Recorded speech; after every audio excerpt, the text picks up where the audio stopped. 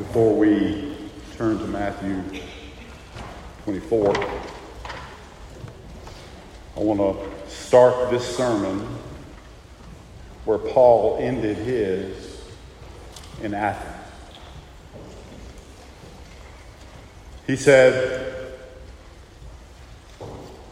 "The times of ignorance God overlooked, but now He commands all people everywhere to repent. Because God has fixed a day. He has fixed a day in which He will judge the world in righteousness.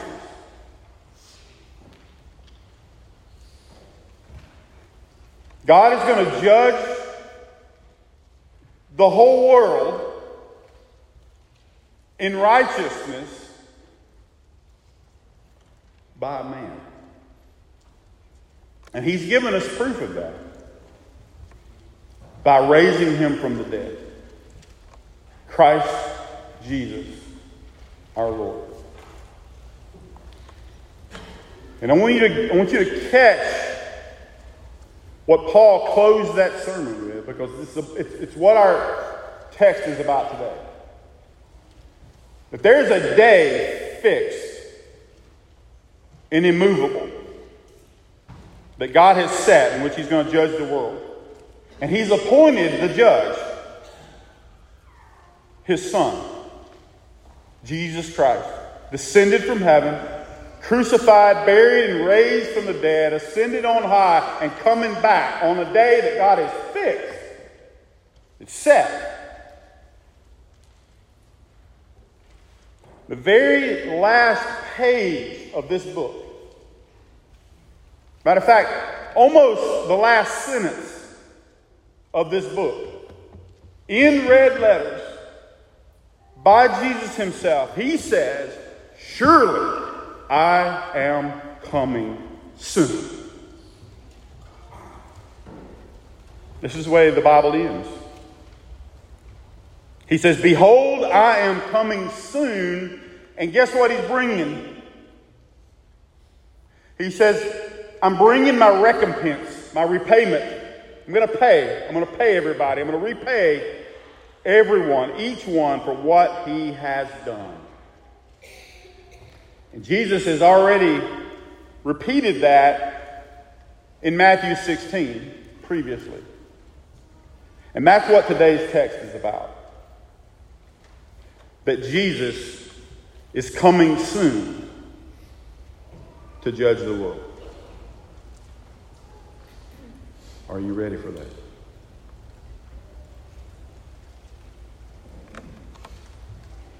Turn to Matthew 24.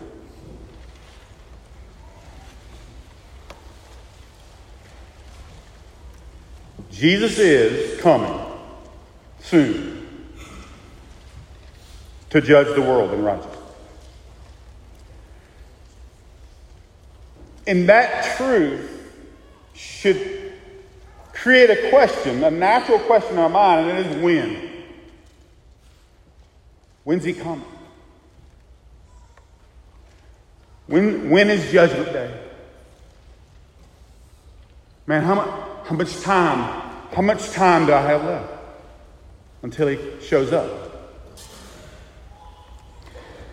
That's the question that started this whole discussion in Matthew 24. Look at verse 3. Jesus is sitting there privately with His disciples on the Mount of Olives, overlooking Jerusalem. This is why this discourse that we've been talking about is called the Olivet Discourse. This discourse starts right after Jesus pronounces these woes of judgment against the Pharisees and the religious leaders. And he leaves the temple. Jesus leaves the temple and He laments over Jerusalem. And He tells His disciples, you see the temple? It's going to be destroyed. You see that in the first two verses. Not a stone is going to be left on top of one another. It's all going to be thrown down. And now, as they sit on the Mount of Olives overlooking Jerusalem, the disciples ask that natural question that provokes this great discourse in eschatology by Jesus himself. They ask this question in verse 3. When will these things be? When will these things be? What will be the sign of your coming and the end of the age? And notice they're asking about three things there. They're asking about the temple. When's that going to be destroyed? When are you coming? When's the end of the age? And notice they want to know what we want to know. When? When will these things be? What's going to be the sign? How am I going to know? You see, they think all these things are going to happen at the same time, but we learn from Jesus in this Olivet Discourse that the destruction of Jerusalem and the end of the age are not the same thing. Matter of fact, we know now, especially 2,000 years later, it's a big gap. But yet Jesus does answer their question. He answers their question in this Olivet Discourse. And Dustin, in the previous three sermons from Matthew 24, he showed us that. He showed us that Jesus starts out giving lots of details about the lead up to and the destruction of Jerusalem. This is what they're asking for. But when it comes to answering that question about when he's coming, when is the end of the age, we learn that that's the wrong question. As we're going to see here, it is not for us to know when Jesus is coming back. And that's on purpose. That is clearly by God's design. And so one thing that this passage is not teaching us is when Jesus is coming back. It's actually, are you ready?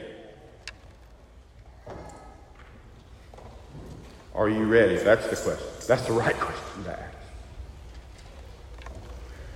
Are you ready to stand before Jesus Christ today? If he came right now, today. Are you ready to give an account to God for everything you've ever done? Are you ready? Because Jesus says here, you must be ready. You got to be ready. Why? Because the Son of Man is coming at an hour that you do not expect. Let's pray and then read the text.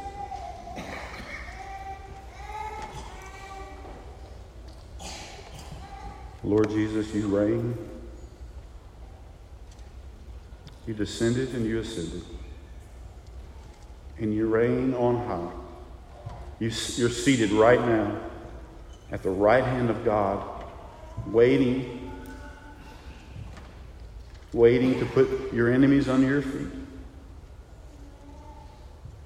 But you have been so gracious to pour out your Spirit on your church and to reveal these things to us and to not leave us as children of darkness but children of light. You've awakened us to the truth. And you give us these gracious, gracious words of reminder and warning that you're coming back. Lord, I pray that you would produce the fear of you here today. I pray that you would produce joy for the saints that you've saved by your blood. Lord, I pray that you would produce steadfastness and firmness and perseverance in your people, that we would persevere and serve you faithfully to the very end. Give us a longing for your return. It's in your name we pray. Amen. Matthew 24, verse 36. Jesus says, "But concerning that day and hour, no one knows. Not even the angels of heaven, nor the Son, but the Father only. For as were the days of Noah, so will be the coming of the Son of Man.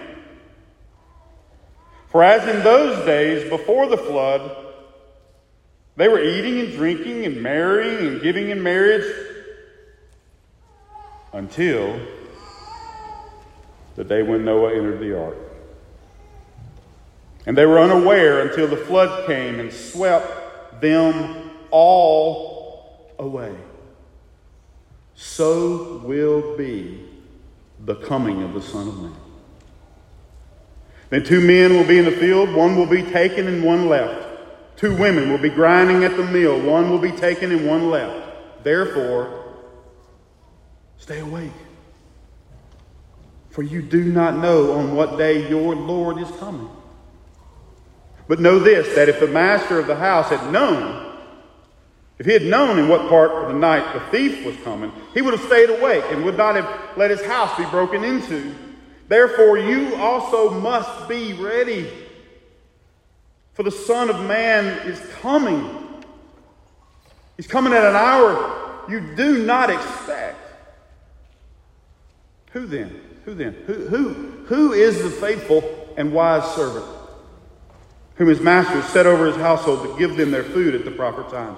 Blessed is that servant whom his master will find doing so when he comes. Truly I say to you, he will set him over all his possessions. But if that wicked servant says to himself, my master's delayed,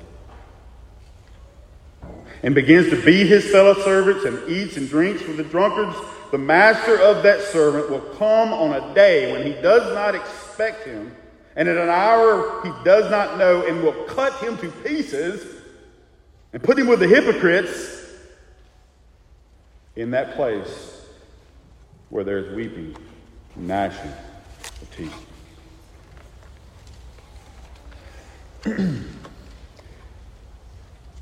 Let's first make clear what Jesus is talking about. Verse 36 says, but concerning that day and hour. What day and hour? The day and hour of his return. This is what he's talking about. Jesus is talking about the day when he will return from heaven back to earth. Remember the question in verse 3. What's going to be the sign of your coming in the end of the age? This is what they asked Jesus. And Jesus, throughout chapter 24, and especially in our text, he uses his favorite title for himself, the Son of Man, to talk about his return. Jesus is describing himself, he's identifying himself as this glorious eschatological figure from Daniel 7. Jesus is saying, that's me. I'm the Son of Man. I'm the one who ascends into heaven. I'm the one who stands before the Ancient of Days and receives all dominion and glory and power forever and ever. That's me. And guess what? I'm coming back. And he starts describing what that's going to look like. In verse 27, he says, for as the lightning comes from the east and shines as far to the west, so will be the coming of who? The Son of Man. He says in verse 30, there will appear in heaven the sign of the Son of Man, when all the tribes of the earth will mourn. They're going to see the Son of Man coming on the clouds of heaven with power and great glory. And he's going to send out his angels with this great loud trumpet call, and they're going to gather his elect from the four winds, from one end of heaven to the other. And this same topic is what's going on in our passage. Look, verse 37, so will be the coming of the Son of Man. Verse 39, so will be the coming of the Son of Man. Verse 42, you do not know on what day your Lord is coming. The Son of Man is coming. Verse 44. So he's talking about the day in which he's going to come, when he's going to come and judge the world. He's going to judge between the faithful and the wicked. And Jesus is going to give us a whole string of comparisons and parables about what it's going to be like when he comes. Today we're going to see he's going to compare it to the flood in Noah's day. He's going to talk about this great day of winnowing, separating. He's going to give us two parables about being prepared or unprepared, about being faithful or being negligent. And that's all going to set up for next week these three longer parables. Each of them again are showing what this cataclysmic last day division of humanity is going to look like. This final and forever separation between the faithful and the wicked, all ending up with either eternal life or eternal punishment. That's how this whole discourse ends. Listen, this is eternal, terrifying, true stuff. And so what's the big question? When will these things be? And here's Jesus' answer. No one knows. Verse 36, no one knows. Concerning that day and hour, no one knows. Not even the angels of heaven, nor the Son, but the Father only. Man, think about that. The most important date in the universe, and nobody knows. No human being, mark this, no human being knows when Jesus is coming back. He says that 3 times here. No one knows. You do not know an hour you do not expect. No angel in heaven or hell knows when Jesus is coming back. And you'd think, man, surely some angel in heaven knows. Peter says angels long to look into these things. Remember in Matthew 8 when Jesus comes upon this demon-possessed man and the demons see him and they cry out to him, "Oh, Son of God, what do you have to do with us? Are you here? Have you come early? Have you come to torment us before the time?" They know, like us, there's a time coming. They just don't know when. Why? No one knows, he says. Not even Jesus. The man Christ Jesus himself doesn't even know when Jesus is coming back. That's got to jar you a little bit. That's got to mess with your Christology, unless you got the Christology right. What do you mean Jesus doesn't know when Jesus is coming back? There's no doubt this has confused people. This has been the grounds for many heresies in church history. To this day, even. But listen, what we're seeing here is the beauty and the glory and the mystery of the incarnation. Jesus is God in the flesh. You hear this over and over again. 100% God, 100% man. One person, two natures. The eternal Son of God, the man, Christ Jesus. Now, when you hear us say 100% God, 100% man, don't accidentally think 50% God, 50% man. Blended. Don't think that. That's naturally where your mind's going to go. The man Christ Jesus is 100% man, really. Born of a virgin, a little baby in a manger, absolutely dependent on his mother to nurse him. He had to learn how to read. He grew up in stature and wisdom. He learned things. He lived and died by faith. He was led by the Spirit, and he depended, listen, he depended on revelation from his Heavenly Father as a man. In John 5, he says, "Truly, truly, I say to you, the Son can do nothing of his own accord, but only what he sees the Father doing. Whatever the Father does, that the Son does likewise." Now, don't let any of the fullness of his humanity diminish any of the fullness of his deity, because the eternal Son of God is 100% God. Really. There is one God, three persons, the Father and the Son and the Holy Spirit, co-existent, co-equal, co-eternal. This is what our own confession says. Jesus is God, the Son. In the beginning was the Word, and the Word was with God, and the Word was God. All things were made through him, and without him was not anything made that was made. Very God of very God. So, according to his deity, omniscient. According to his humanity, finite. The Father loves the Son and shows him all that he himself is doing, but not this. Not in this moment. In his humanity, the man Christ Jesus does not know the date of his return. Only God knows.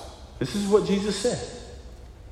Only the Father. Again, this is the wonderful mystery of the incarnation, but you've got to ask the question, why? Why would this date, why would this end date be hidden from Christ?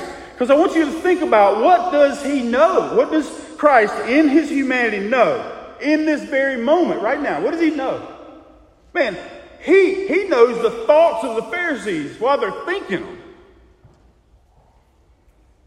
He knows that Judas is about to betray him. He knows that Peter is about to deny him 3 times. He knows he's about to suffer and die on the cross and be raised from the dead on the 3rd day. He knows he's the Son of Man. He knows he's going to be exalted at the right hand of God, and he knows he's coming back, and he knows how he's coming back. But he doesn't know when. Man, you've got to ask why.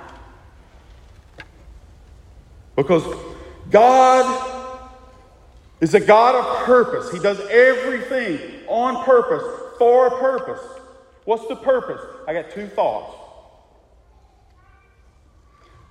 One, this is hidden from Christ to magnify, for us, to magnify the truly unexpected nature of his return. I mean, you don't know, I don't know, angels don't know, Jesus doesn't know. It could happen, get this, it could happen any moment. When you least expect it, that's the point. And this is driving home that point. That's the point. You do not know. Verse 42. That's the point. That's the purpose. That's the reason for this stunning detail. But even Jesus doesn't know, to magnify the unexpectedness of it all. So why would God do that? Why would he desire to keep the timing so secret? Why is he so interested in an element of surprise? To cause us, to cause his people, to surprise his enemies and to cause his people to live by faith and be about their Father's business, just like Jesus. Isn't this how he lived his life? Should we not imitate him? He lived by faith. He was about his Father's business. At 12 years old, he told his own mother that. I must be about my Father's business. And you hear Jesus talk about this in this way all the time. He says one time, he says, my food is to do the will of him who sent me. That's what I'm here to do. Mission, focus. I got a job to do. And Jesus has set his mind, like his face like flint, his mind to do that job. If you know anything about football, you might be familiar with the Patriot way. I'm not a Patriots fan, but that refers to this guy named Coach Bill Belichick and the New England Patriots. The Patriot way. One of their mantras is this: do your job. They've won a bunch of Super Bowls. Do your job. There's a sense in which this is the very thing Jesus is teaching. Do your job. It is not for you to know that. Right before Jesus ascended back into heaven, he tells Peter, Peter, you're going to be martyred. You're going to be killed. And Peter looks at John. He says, Lord, what about this man? Can you imagine? That would be an interesting question. What about this man? Jesus said to Peter, he said, look, if it's my will that he remains until I come, what is that to you? You follow me. You don't worry about that detail. In other words, do your job. It's not for you to know. And again, right before Jesus ascended back into heaven, his disciples asked him this same eschatological question. Lord, is it now time you're going to restore the kingdom? Jesus says, it is not for you to know. He said, it's not for you to know the times or seasons that the Father has fixed by his own authority, but you will be my witnesses. In other words, do your job. It's not for you to know. Just get busy. That's the big push Jesus is going to give here in a minute. But first, he's going to give us a preview. He's going to give us a preview of Judgment Day by reminding us of history.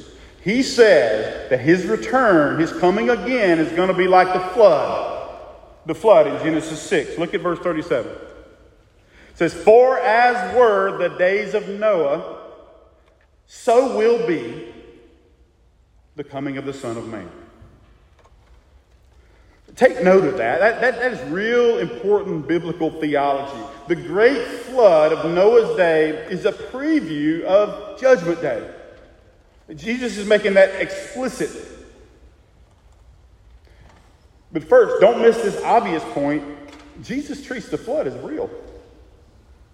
That happened. That's a real historical event. That involved real people and that was real judgment. He does that because it's true. It's a real historical event. And Jesus is drawing similarities between the way it was then and the way it's going to be when he comes. By the way, God judged then, and by the way, God is going to judge when he comes. And this Judgment Day theology, or typology, really impacted Peter. Because he used it 30 years later when he writes his second letter. He says, in those last days, scoffers are going to come. And what are they going to say? Where's it at? Where's the promise of his coming? For ever since the fathers fell asleep, all things are continuing as they were from the beginning of creation. And he says they deliberately overlooked this fact. that the heavens existed long ago and the earth was formed out of water and through water by the word of God. And by that means, the world that then existed was deluged with water and perished. And then he says, by the same word, the heavens and the earth that now exist are stored up for fire, being kept until the day of judgment. So Peter learned that from Jesus. Noah's day is like Judgment Day. And so let's look at 7 real quick. 7 similarities between the flood and Christ's return. First, just like in the days of Noah, life's going to be normal. Life's going to be normal. Verse 38, he says, "For as in those days before the flood, they were eating and drinking, marrying and giving in marriage. Business as usual. Everything's fine. Everything's normal. No big fear the world's going to end. No big cataclysmic events over here. No prophetic signs. No wars or rumors of wars. No famines. No earthquakes in this text right here. You know why? Because remember what Jesus said? All that stuff, it's just the beginning. All these things are but the beginning. That stuff's going to keep on going on. So there's nothing to see here. Life's normal. Life's good. Just like now. Just like right now. The second comparison is this, that just like in the days of Noah, God will be ignored. I tried to find this quote. I remember it, but I don't know exactly what it was. But John Piper said once, the most stunning thing in the universe is people walk around every day and ignore God. Nobody's mind is on God or the things of God. The world is not serving God. The world is serving itself, just like in the days of Noah, just like it is right now. Third thing is this idea about judgment. Foreign. The idea of judgment is just foreign. Judgment Day? What? Judgment Day? Are you kidding? For what?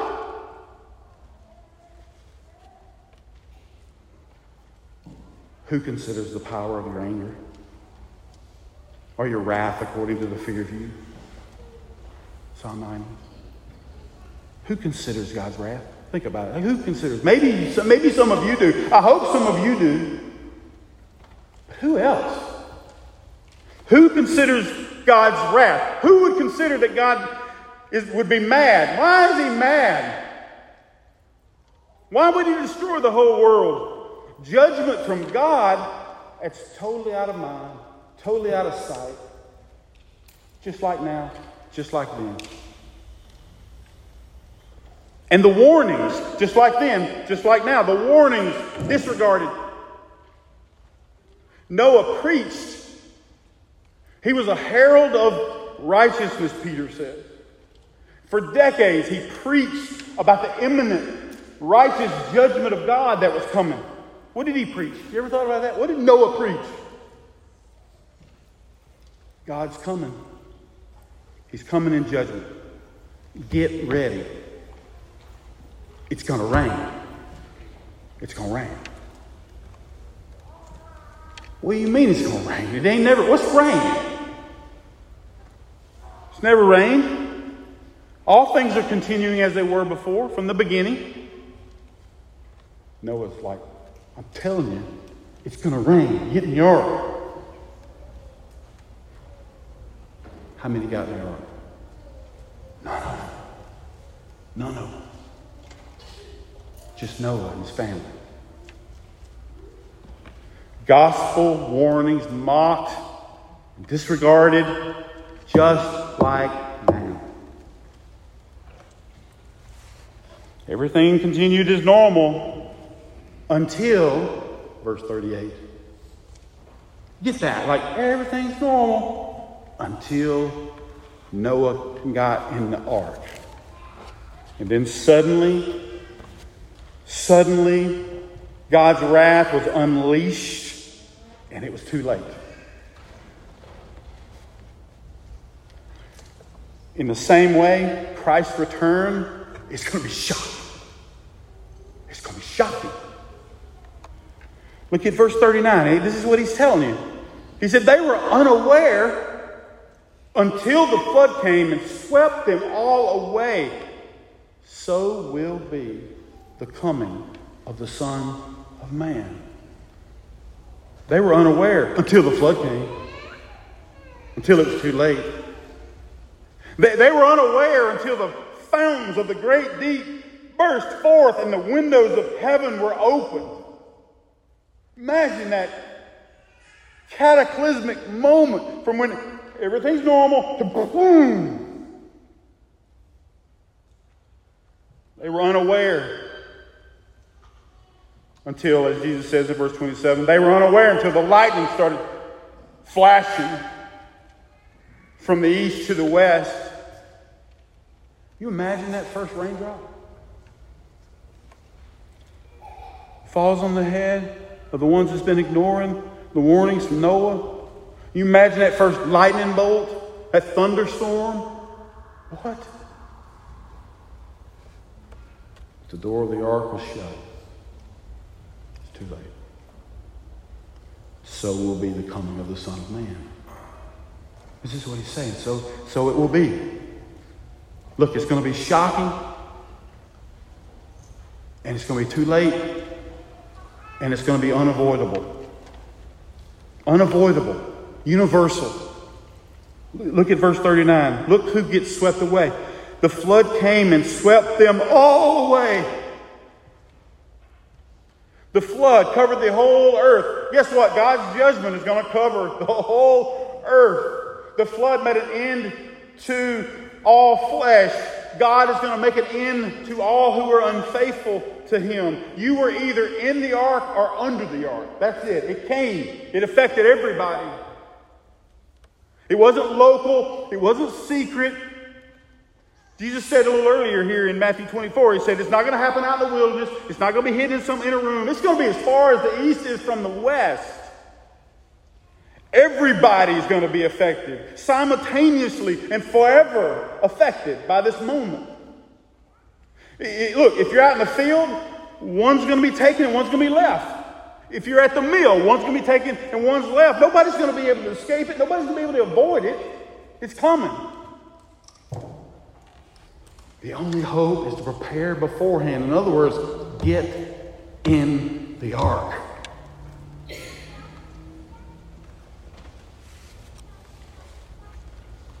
The last comparison here is just like in the days of Noah, there's going to be this winnowing.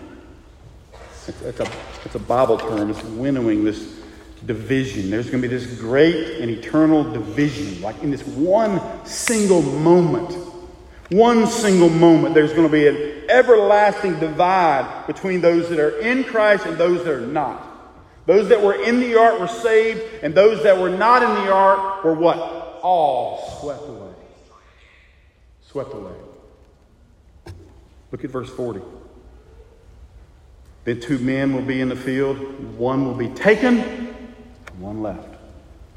2 women will be grinding at the mill. One will be taken, and one left. Now, I'm sorry to be the one to wreck your eschatology or to spoil your favorite movie. But let me tell you something. You really want to be left behind when Jesus comes. You do not want to be taken. Let me repeat that. You want to be left behind when Jesus comes. One will be taken and one will be left. You do not want to be the one taken. Remember, the meek shall inherit the earth. Those that were in the ark, guess what? They stepped out into a new creation while everybody else was swept away, taken. Those who build their house on the rock are going to remain. Those who build their house on the sand are going to be swept away. This is what Jesus said in the Sermon on the Mount. This is what He says all through the Gospel of Matthew. He's talking about this great day when the wicked are going to be taken away. When He comes, Matthew 3. With his winnowing fork in his hand, he's going to do what? He's going to clear his threshing floor and gather his wheat into his barn. The chaff he's going to burn in unquenchable fire. He's going to tell those workers of lawlessness who thought they knew him, he's going to say, depart from me. I never knew you. He's going to tell his angels, go and gather the weeds first. Bind them in bundles to be burned, and then gather the wheat into my barn. He says, gather out of my kingdom all causes of sin and all lawbreakers. He says, throw them, get rid of them, throw them into the fire. The one with the wedding garment, remember him? The one that got in without a wedding garment, what happened to him? Bound hand and foot and cast out. Take him out. And right here, verse 51, that the wicked servant is cut to pieces and put away with the hypocrites. And the foolish virgins coming up, what happened? They're shut out. And the worthless servant in chapter 25, he's cast out. And on the very last day, this last day, the sheep will be separated from the goats. And to the goats, he's going to say, depart. Take them away. You get the point? One will be taken and one left. You don't want to be the one taken. Here's your key takeaway from this parallel between the flood and Christ's return. It's this. Conditions are perfect for Jesus to come back. I want you to get that. Nothing has to change. Nothing has to happen in order for Christ to come again at any moment. Wickedness and worldliness, just like in the flood, widespread disregard for God, those are perfect conditions for this sudden, unexpected return of Jesus. Things do not have to improve. Things do not have to get worse. You don't have to look for signs in the sky. You don't have to keep track of the news in the Middle East. But you better be ready. You better be ready. This is the point. Jesus makes the application for us. Therefore, he says it twice. Two therefore statements. Verse 42. Therefore, stay awake. Why, Jesus? Because you don't know what day the Lord's coming. Verse 44. Therefore, you must also be ready. Why, Jesus? Because you don't know when I'm coming. So get the connection here. Since you don't know when Christ is going to come back, you have to stay ready. I want you to see that important connection between the not knowing and the exhortation to stay ready. You have no idea when the Lord is coming, therefore stay awake. And think about something. He doesn't say, you need to wake up at such and such a time. No, he says, stay awake. He says, you have no idea what hour the Son of Man is coming. Therefore, you must be ready. He doesn't say, get ready when you see this sign or that sign. He didn't say, don't worry about it yet. Wait till this sign comes.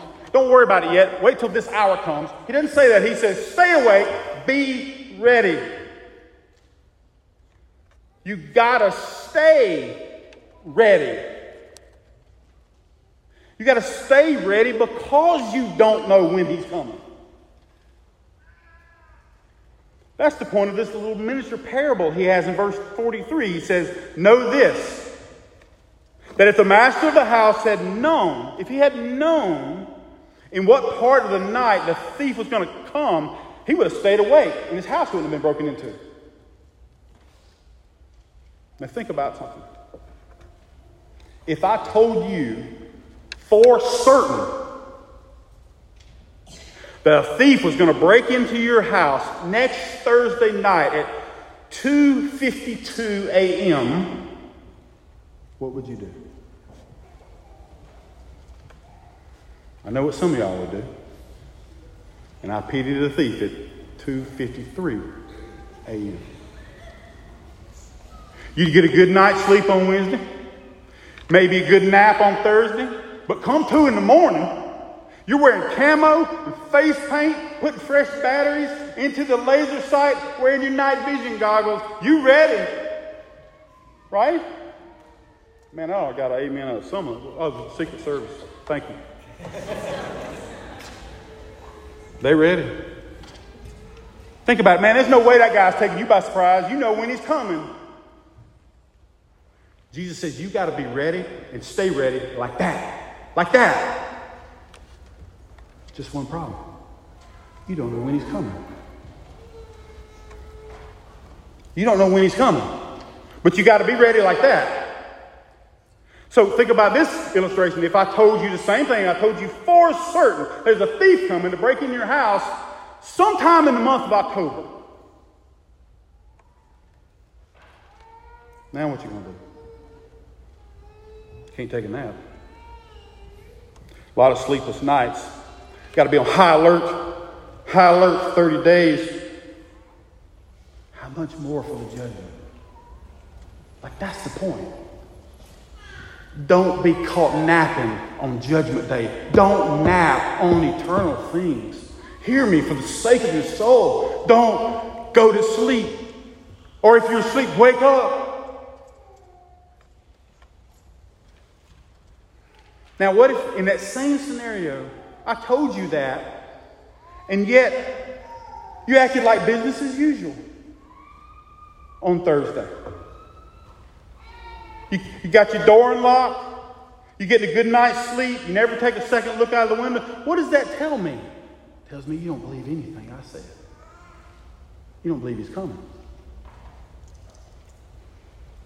You got to believe or you won't be ready. This is the problem, and this is the exhortation. This is what Jesus is getting at. He's not telling you got to sit outside and look, wait for the sky to rip open. He's saying you got to believe I'm coming back at any moment. Don't be looking at the sky. Get to work. I'm coming back when you don't know it. Do you believe the words of Christ? Do you believe he's coming soon? Do you believe that God is going to judge the world in righteousness? Do you believe that? This is the very first aspect of being ready, staying ready, is faith. Do you believe the gospel? Paul says on that day, capital D, when according to my gospel, God judges the secrets of men by Christ Jesus. And Jesus says, look, when the Holy Spirit comes, he's going to convict the world of sin and righteousness and judgment. Are you convinced of that? Has the Holy Spirit convinced you that you're a sinner? Has he convinced you that God is holy and just and righteous? And are you convinced that he is going to judge the secrets of men by Christ Jesus? When? It doesn't matter. It only matters that you come to Christ. It only matters that you get in the ark. You got to get in the ark. Remember, in the ark is where salvation is. In Christ is where salvation is. There is therefore now no condemnation for those that are in Christ Jesus. That's what matters. That's what matters. Be like the Thessalonians who turned to God to wait for his Son. To wait for his Son from heaven, the one whom he raised from the dead, the one who delivers us from that wrath that's coming. That's what you got to do. He's coming soon. He's going to sweep away the wicked, but guess what? He is coming also to save those that are eagerly waiting for him. Is that you? Are you waiting? Are you waiting for him? Are you believing? How do you know? How do you know that's you? What does that even look like? And Jesus answers that in this last parable right here in verse 45. He asks the question that you're asking, like, what does that look like? And then he answers it. He says, who then is the faithful and wise servant. He's going to explain by parable what it looks like to stay ready. And this is the second aspect. Not just faith, but faithfulness. Faithfulness. To the end. To the end. So, think about how all this works. If you absolutely believe Christ is coming again, and that you believe that He's going to reward the faithful and He's going to punish the wicked, but you don't know exactly when He's going to come, what should you do? Serve the Lord until He comes. Serve the Lord until He comes. And this is what He's exhorting us to. This faithfulness to the end in this very, very simple parable here.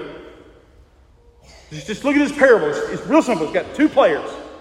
The master and the servant. The master represents Jesus, who goes away and leaves his servant in charge. And the servant is the one who knows the will of the master and called to do so. Called to do the will of Christ. I get that all from the parable. Verse 45, the master has set the servant over the household. And then you can see in verse 46 and 50 that the master has left because he's coming back. In verse 48, he apparently stays a little longer than the servant thought he was going to stay. He's gone too long. Kind of like Moses, gone too long. Kind of like Samuel, he's just gone too long. Saul couldn't wait. And he says to himself, my master's delayed. And in verse 45, you see that the servant knows what he's supposed to do. He knows the will of his master. He's supposed to take care of the other servants, the fellow servants. He's supposed to give them their food at the proper time. Now, the only question is, when is the master coming back? And how is the master going to respond to what he finds when he gets back? Now, warning, these parables apply to all of humanity, to different levels, different degrees. And don't be shocked by that statement. I want to make sure you understand what I mean. Is this parable just for the apostles? Is it just for professing Christians? That's what Peter asked. Luke has a parallel account to this. And Peter asked, Lord, are you telling this parable for us or for all? And Jesus says, who then is the faithful and wise manager? He gets into the parable. And Mark says, quotes Jesus as saying, what I say to you, I say to all, stay awake.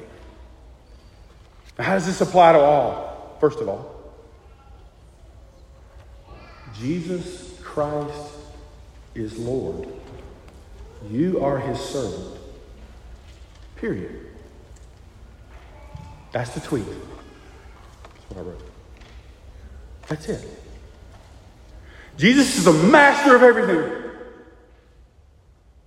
He is the King of kings and the Lord of lords. He is the creator and He owns you, every one of you. He is the potter. You are the clay. All things were created through Him and for Him, and to Him every knee will bow, and to Him everyone will give an account. We're going to all have to stand before Him on Judgment Day. So the return of Christ is going to eternally affect the aware and the unaware. The ones that are prepared and the ones that are not prepared. It's going to affect the faithful and the unfaithful. So it applies. This passage applies to everybody who's ever lived. But listen, it applies even more to the one who knows the will of God. If you're here and you profess to be a Christian, you should sit up and pay more attention right now, because in the infamous words of Paul Washer, I'm talking to you. Jesus is talking to you. This second parable is addressing especially the servants who know the will of their master. The one who has been given instructions on how to behave in the household of God. The one who's been given instructions to love one another and take care of their fellow servants. You know that. And so judgment is going to be even more severe than to the one that disregards that. The parallel account in Luke says this explicitly. The same passage in Luke says that the servant who knew his master's will but didn't get ready, and who didn't act according to his will, is going to receive a severe beating. But the one who did not know, but did what deserved a beating, he's going to receive a light beating. Note something there. That even the one who never heard of Christ is going to be punished, but woe to the one who says he knows Christ and disregards his word. That's what's going on here. And don't think that I'm not preaching to myself or Dustin or Ryan, because I'm telling you the judgment is going to be most severe for the shepherds who neglect the chief shepherd's sheep. This parable talks about the servant whom the master has set over his household. The one who the master appointed to give them their food at the proper time. Remember what Peter was asked by Jesus 3 times. Do you love me? Do you love me? Do you love me? Then feed my sheep. That's his job. Do your job. This is your job. Feed my sheep. 30 years later, Peter is going to exhort his fellow elders to shepherd the flock. Shepherd the flock. Paul is going to say, take care of the flock that God obtained by his own blood. Be careful of teaching. James says, not many of you should be teachers, my brother, for you know that those who teach are going to be judged with a greater strictness. And the writer of Hebrews says, pastors have got to keep watch over the souls as one who's going to have to give an account to the chief shepherd. And so, what is Jesus doing here? He is exhorting every servant, every one of his servants, even to different levels, to serve him faithfully now.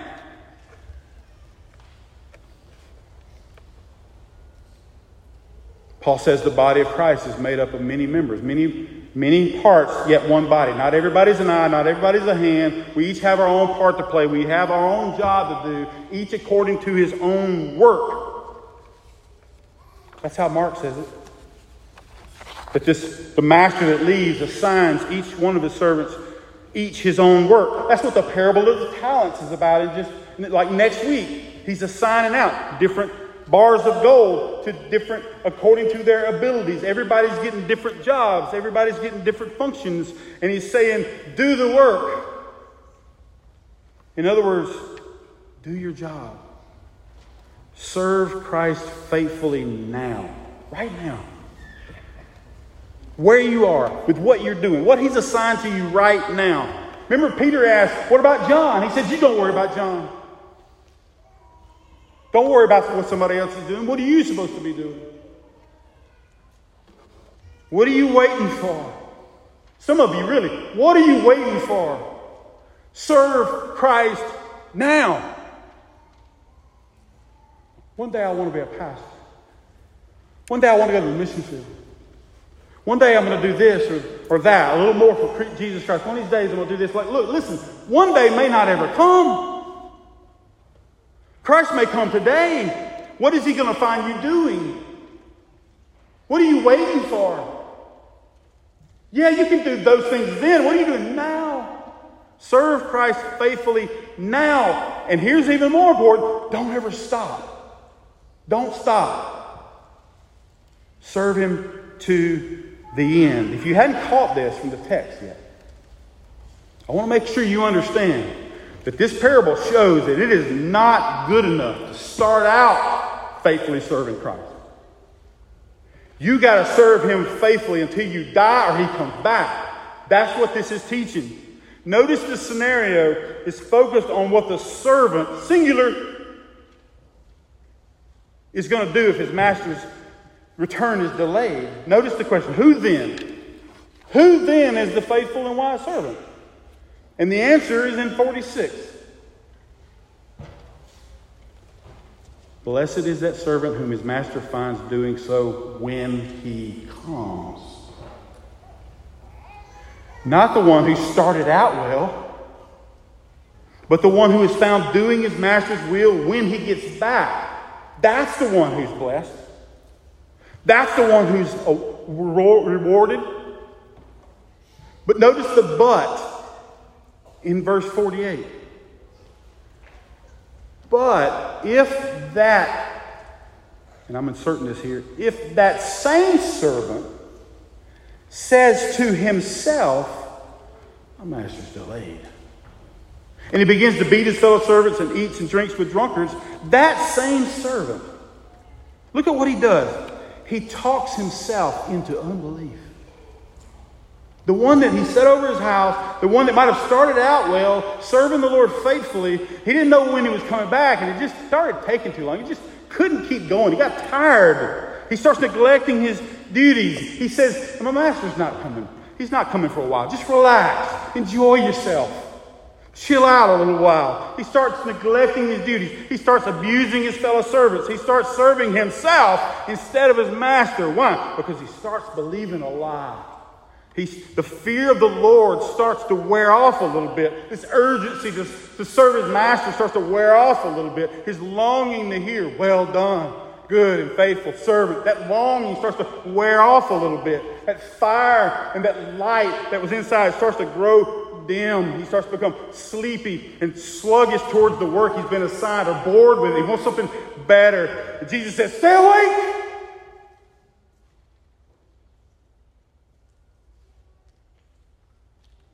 Don't worry about when I'm coming back. Keep your hand to the plow. Keep your hand to the plow.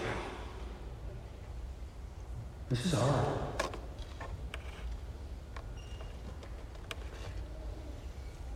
But he says, his motivation, behold, I am coming soon. I'm bringing my recompense with you. I'm going to pay you back. And that can be an awesome thing or a terrifying thing. He's going to reward your faithful perseverance, but he is going to punish to the uttermost your sluggish, disobedient neglect. Look at this, verse 46. Look at this unimaginable reward that the faithful servant's going to get, the one who's blessed. Blessed is that servant whom his master finds doing so when he comes.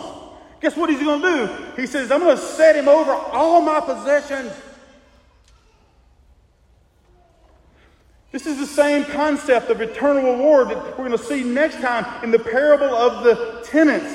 You're going to hear that, well done, good and faithful servant. You've been faithful over a little for a little while. I'm going to set you over much.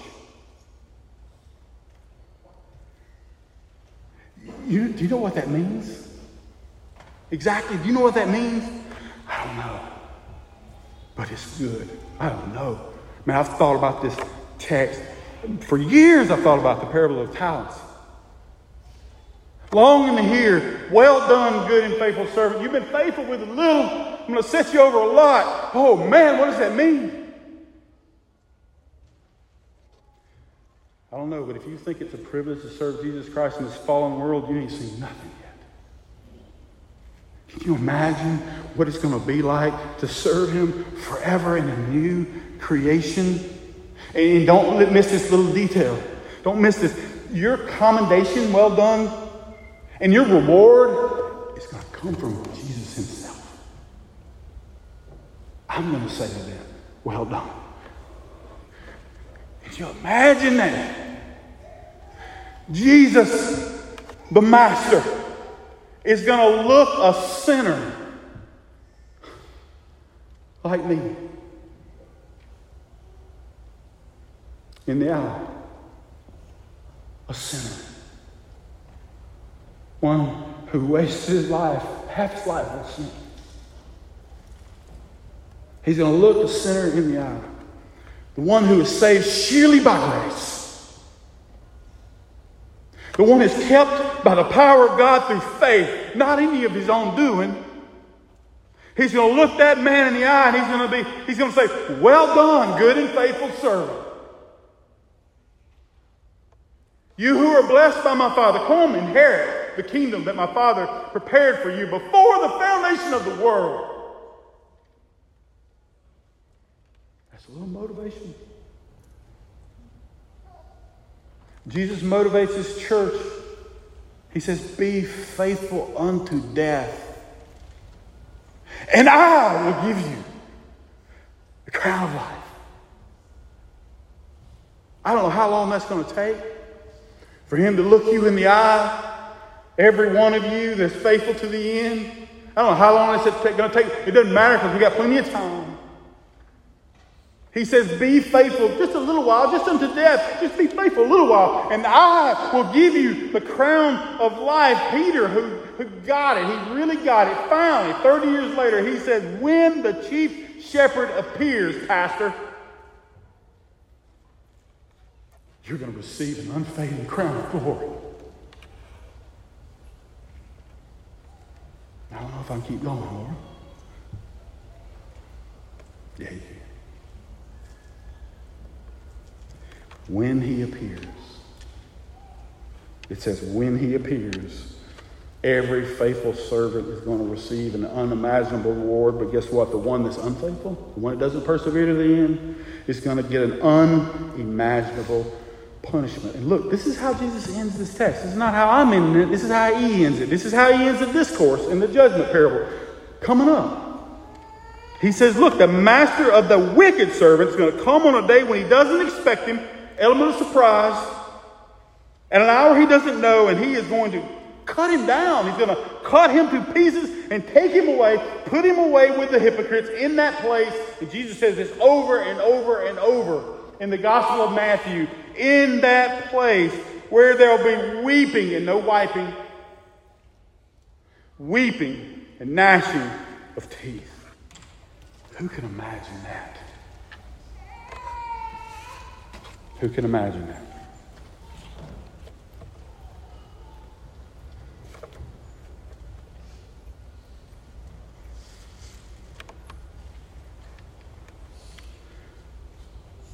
I got time for one. Actually, I passed time. I got time for just one of these takeaways. And I want to speak to the one who doesn't know Christ. This is what you need to do. I was driving down the interstate this week, pulled up behind an 18-wheeler, had real dirty back of the trailer, and somebody had written in their finger, really big words. This message perfectly summarized the call in this passage. It said this: the end is near. Follow Jesus today. I'm like, I'm going to use that. If you're here today and you are not following Jesus, get this, you are in imminent danger of being swept away in judgment. There is an hour coming, and look, it tells you clearly here, it's when you least expect it. Jesus is going to rip the sky open, and it's going to be too late. I know you can't imagine such a cataclysmic event, but I've seen several in my lifetime where the whole world stopped. Beautiful sunshiny day, bam! 21 years ago, 9/11. Fear of the Lord came on me. And many people didn't last though, because it wasn't the real thing. Just a little preview of the real thing. When you least expect it, he's coming. The end is near. Follow Jesus today. Listen to me. You need to repent. You need to repent. You need to confess to God that you've sinned against him. You need to believe this judgment day and believe the one that's coming in judgment will save you. He will save you. Don't go back to sleep. Man, I know, look, we stand up here and preach every week. And there's many in this room that I know are lost. And I know sometimes you get stirred a little bit. And you go right back to business as usual. Don't do that today. Don't do that today. Take heed. The end is near. Follow Jesus today. Let's pray.